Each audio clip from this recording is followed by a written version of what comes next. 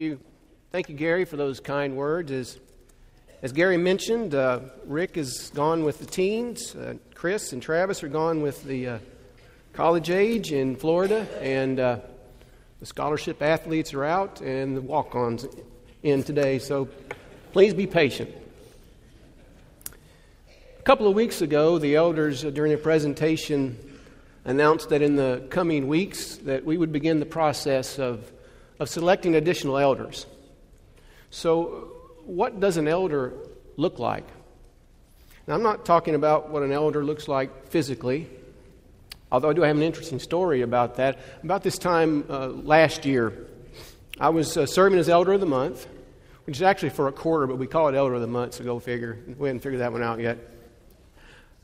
But I got a call from the office that a gentleman had called in and was moving to this area and wanted to worship here and might have a benevolence need. And when I called him back, he wanted to talk to an elder. I said, okay, so they gave me his number. Now, two things right away told me that this was probably a scam, because number one, he said he was from Texarkana, but the area code was from Northern Virginia. And number two, when I call, I hear voices in the background that sounded like a boiler room. You know, that outgoing call center where they sell, questionable investments. You could hear people in the background talking. But I thought, okay, I'll play along. So I asked him what I could do for him, and he said, the story, he was recent convert, had been passed, among family members throughout his life. His parents were tragically killed at an early age in an automobile accident, and he had struggled in his whole life, but he had finally gotten his life together, and he was wanting to come to Fort Smith for a new job and a new start. So I said, well, how can I help you? And then he said, well, I've actually been there to West Ark. I visited a few weeks ago when I had my interview, and I met one of your elders, and he said, your church would help me however I needed help. I said, oh, who'd you talk to? He said, I don't know. I said, well, what did he look like? He had gray hair. Okay. Was he tall or was he short? Did he have a beard? He had gray hair. And I said, well, if you could tell me, somehow where I could identify who it is, I could talk with him and maybe we could determine how we could help you, even more. And then the conversation went something like this. He said, dude, you're calling me a liar. I said, dude, no, I'm not. I'm just trying to figure out how to help you. And he said, well, going through the church is going to take too much time anyway. If I'm going to catch that bus, I have to have the money. The bus leaves in about 3 hours. I said, going through the church would take too much time? And he said, yeah, I'm asking you personally as an elder to help me. I said, you're asking me personally as an elder to help you? Or you're asking me personally to send you money? And he said, yeah. And I said, well, personally, I'm telling you no, until I know more about you. And then he launched into a choice words tirade and hung up on me. But his idea of what an elder looked like was he had gray hair. He's probably never been to Fort Smith. He probably never visited West Ark. He probably never even been on our website. But he just knew elder was someone who had gray hair. You may say, well, Paul gave a list of qualifications and what an elder should be or should be like. True. But satisfying a list of requirements or qualifications alone doesn't necessarily make one qualified. For instance, I meet the list of qualifications, and most of you do too, to be president. Because the law says that you must be 35 years old, a natural-born U.S. citizen, and have lived in the U.S. for at least 14 years. But simply satisfying those qualifications doesn't mean you or I would be a good president. Bob Knoll showed this slide a couple of weeks ago. And again, I would say the key word here is perceived. Perceived. We know what the Bible says about the qualifications of elders. But isn't it true that it's human nature to see what we want to see, or sometimes our perception is not correct for a variety of reasons, and sometimes even our own perception becomes our reality. We have phrases like beauty is in the eye of the beholder, or can't see the forest for the trees, or perception is reality. All these phrases indicate that human beings see things differently and perceive things differently. But to illustrate what I mean, I'm going to call on that great 20th century scholar and scientist and doctor and all-around great life philosopher, Granny Clampett of the Beverly Hillbillies. In this episode, some zoo animals had escaped from the local zoo. And some of those animals had made their way to the Clampett mansion. Now, you and I know factually and scientifically that's a hippopotamus. But what Granny saw was a big hog. Had it all broken out into spare ribs and pork chops and ham. It's a hippopotamus. But in her eyes, it's a hog. Now, returning to Bob's slide. Some see elders as a board of directors. I know I did. Growing up in the small country church that I grew up in. One quick story about that. In this area, I don't know what it was north of Judsonia of Arkansas. I don't know what there was in the water or whatever, but we had great musical talent, some of the individuals around there. In fact, some of them actually had left and gone to Nashville and played in some of the acts there and some of the bands there. They had great musical talent, but they weren't musical scholars. They didn't know music theory. They were just country boys. Some of them had learned how to lead singing. And one morning, one of these guys led singing. Great voice. Logger by trade. And when he got to the song, to help prepare our mind for the Lord's Supper, he led, "Break Thou the Bread of Life." And when it came time for the preaching, the old-time minister called him out on it. He said, "Wait a minute, that song's not about communion. It's about reading the Word of God. It's about opening the Word of God. You can't lead that song before communion." Now, I was a young teenager at the time, and I'll admit I never really knew there was a prescribed song that you had to sing before communion. In fact, with that song, all I ever wondered was, what did "All Fetters Fall" mean? Didn't know what it was, but I thought I probably didn't want to get hit by one when they did fall. Didn't know what they were. But then everybody looked to the elders. You know, the elders, they always met in that secret room off of the baptistry. Never really heard from them. They'd been elders for 30 or 40 years, the three of them. And so I was wondering, now, this can't be good. Wondering where this was going to go. I was preparing for the dreaded elder statement. But I was proud of them. All they said is they knew of no scriptural requirement regarding songs or about what songs to be sung when. So we appreciate all of you who lead singing and ask that you continue to do the good work.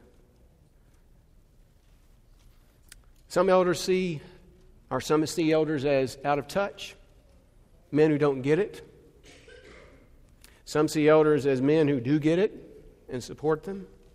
Some see elders with painful memories of the past experiences, bad experiences with elders or elderships.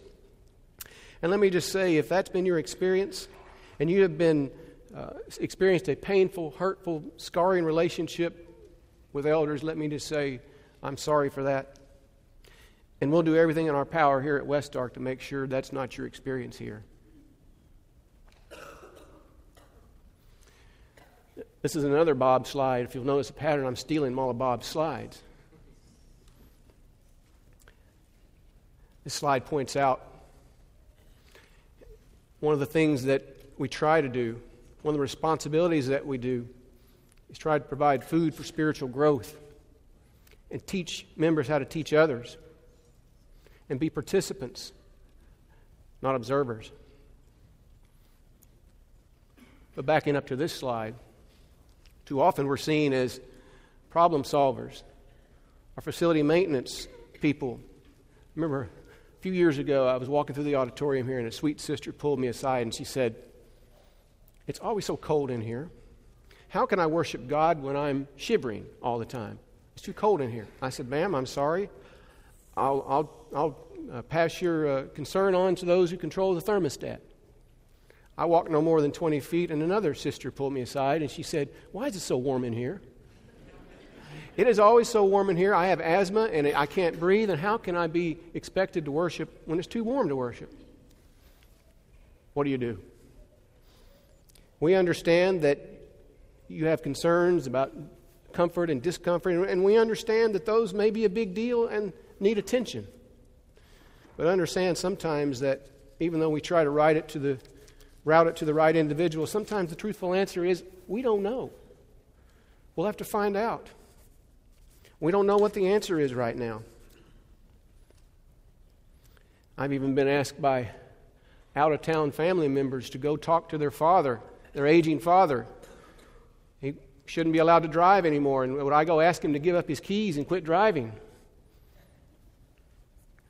He wouldn't listen to them. He might listen to an elder. I was asked by another family to talk to their mother. She was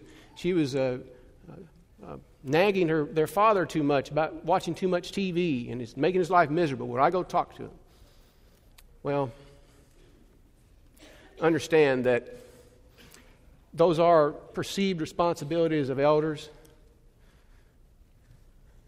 but this is the biggest one: dressing the wounds. Now, hear me on this. Being an elder is a blessing, it's a pleasure, it's an honor, and it's something I'm delighted to do. I love being an elder. And as we begin the process of selecting additional elders, if you're qualified and someone asks you, my advice to you is to say yes. You will be blessed in doing so. But in all honesty, this is the most prevalent and the most difficult task for an elder.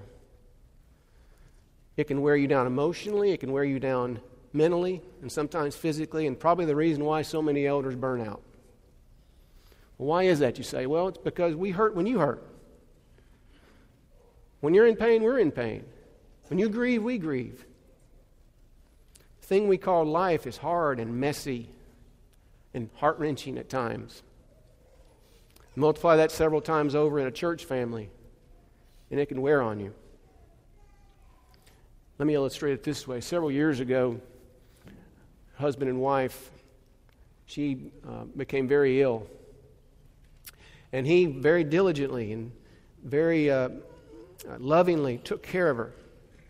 And we reached out to him dozens of times, asking to visit, calling, sending cards, asking to visit and pray with him. A couple of elders even went by to see him one time, and he'd always told, "No, I'm okay. No, I'm okay." And the elders that went by to see him, he graciously received them at the door, but wouldn't let them in for a visit. As it turned out, while he was caring for his wife, he was very ill himself. And a few months later, after neglecting his own health to take care of his wife, he was facing the same fate that his wife had faced a few months before.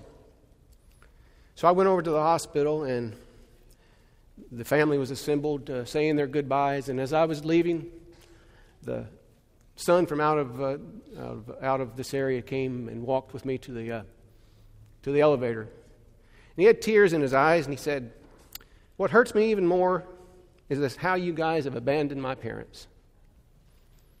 No one ever called or visited or checked on them. I tried to explain the reality of the situation, but I don't think he heard me because of the state that he was in.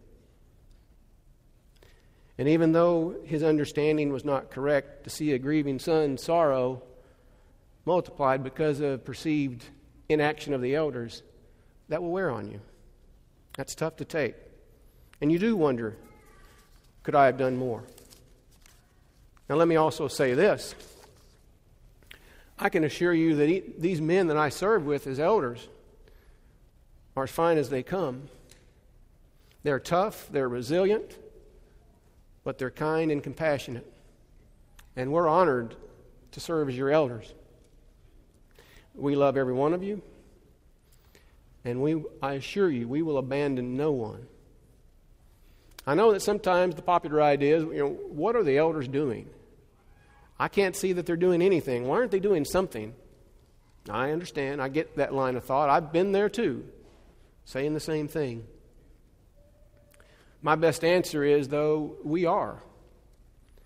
See, most of the issues we deal with are never known publicly. Most cases, you'll never know about it.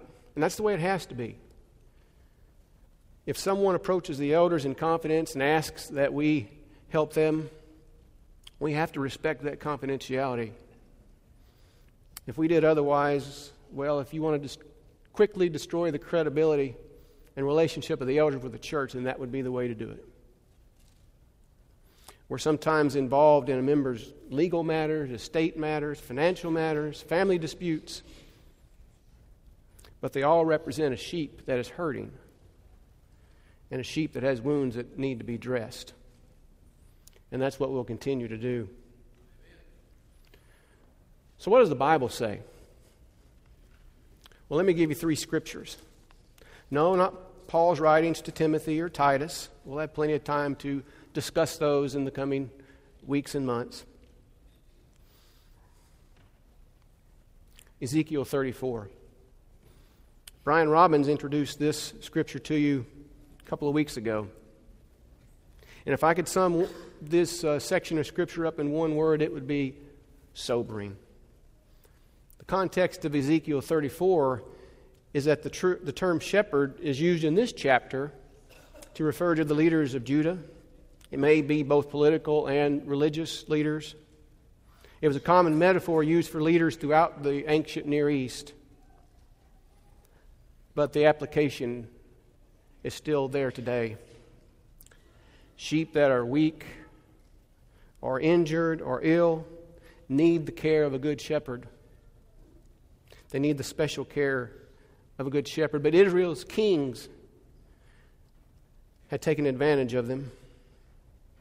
And Ezekiel denounced the leaders of the people for their inaction, for their greed, for their taking advantage of their position, for their taking advantage of their power to satisfy their own needs and their own greed, and not for the good of the people.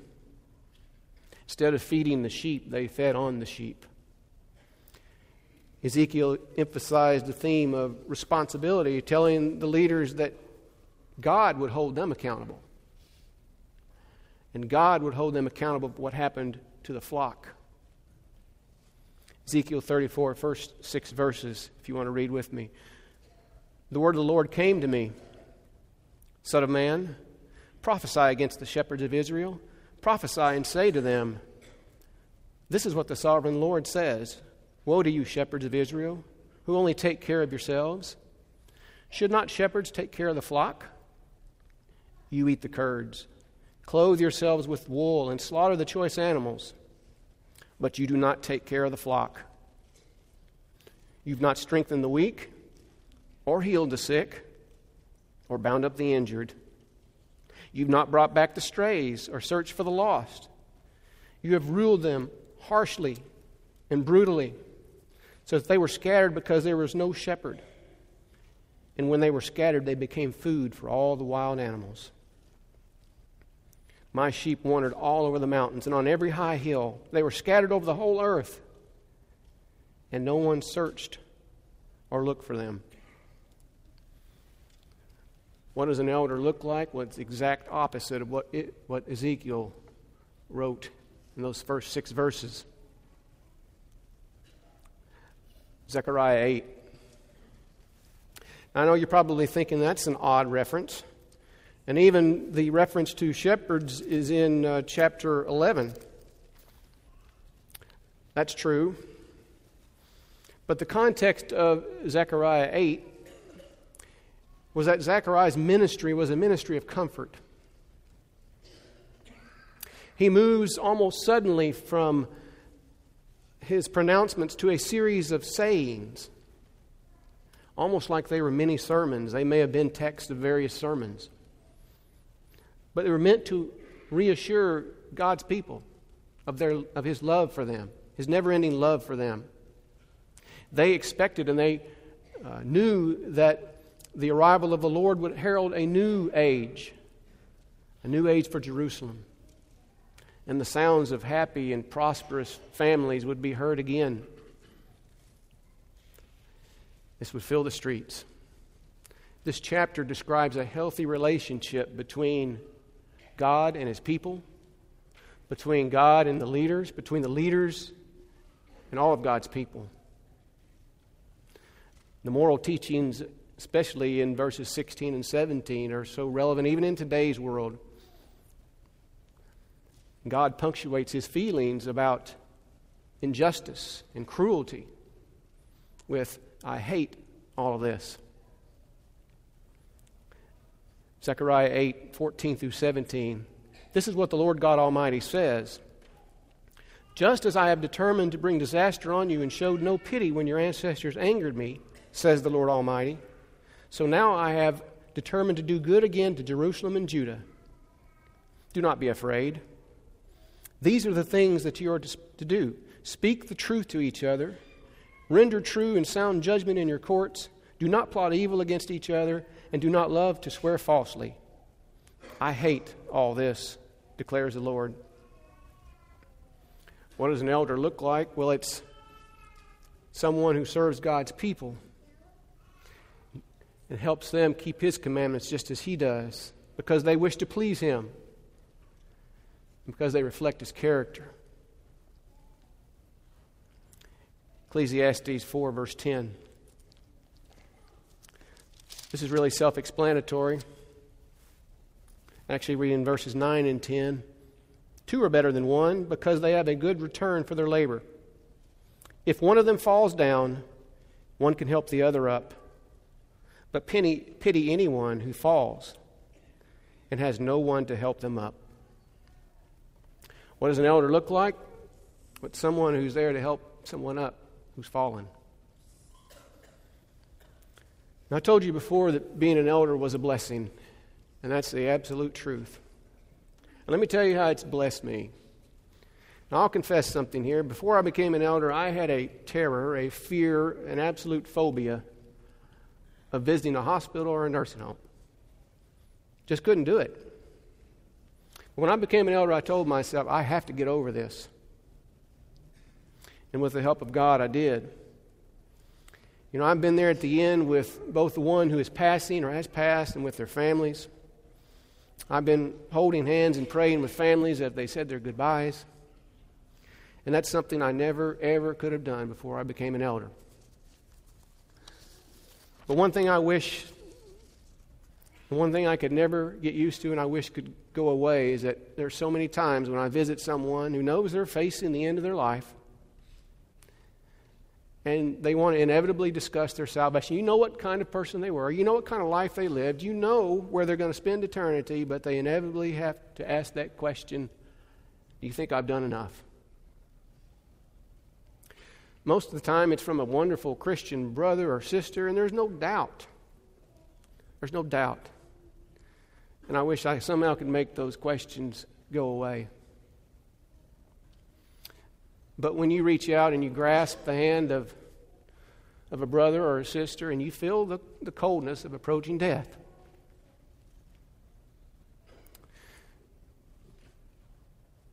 they look you in the eye and say, is everything going to be okay? Have I done enough? And you tell them, listen to me. No one could ever do enough. But you don't have to. Jesus Christ did that for you. And I think everything's going to be just fine.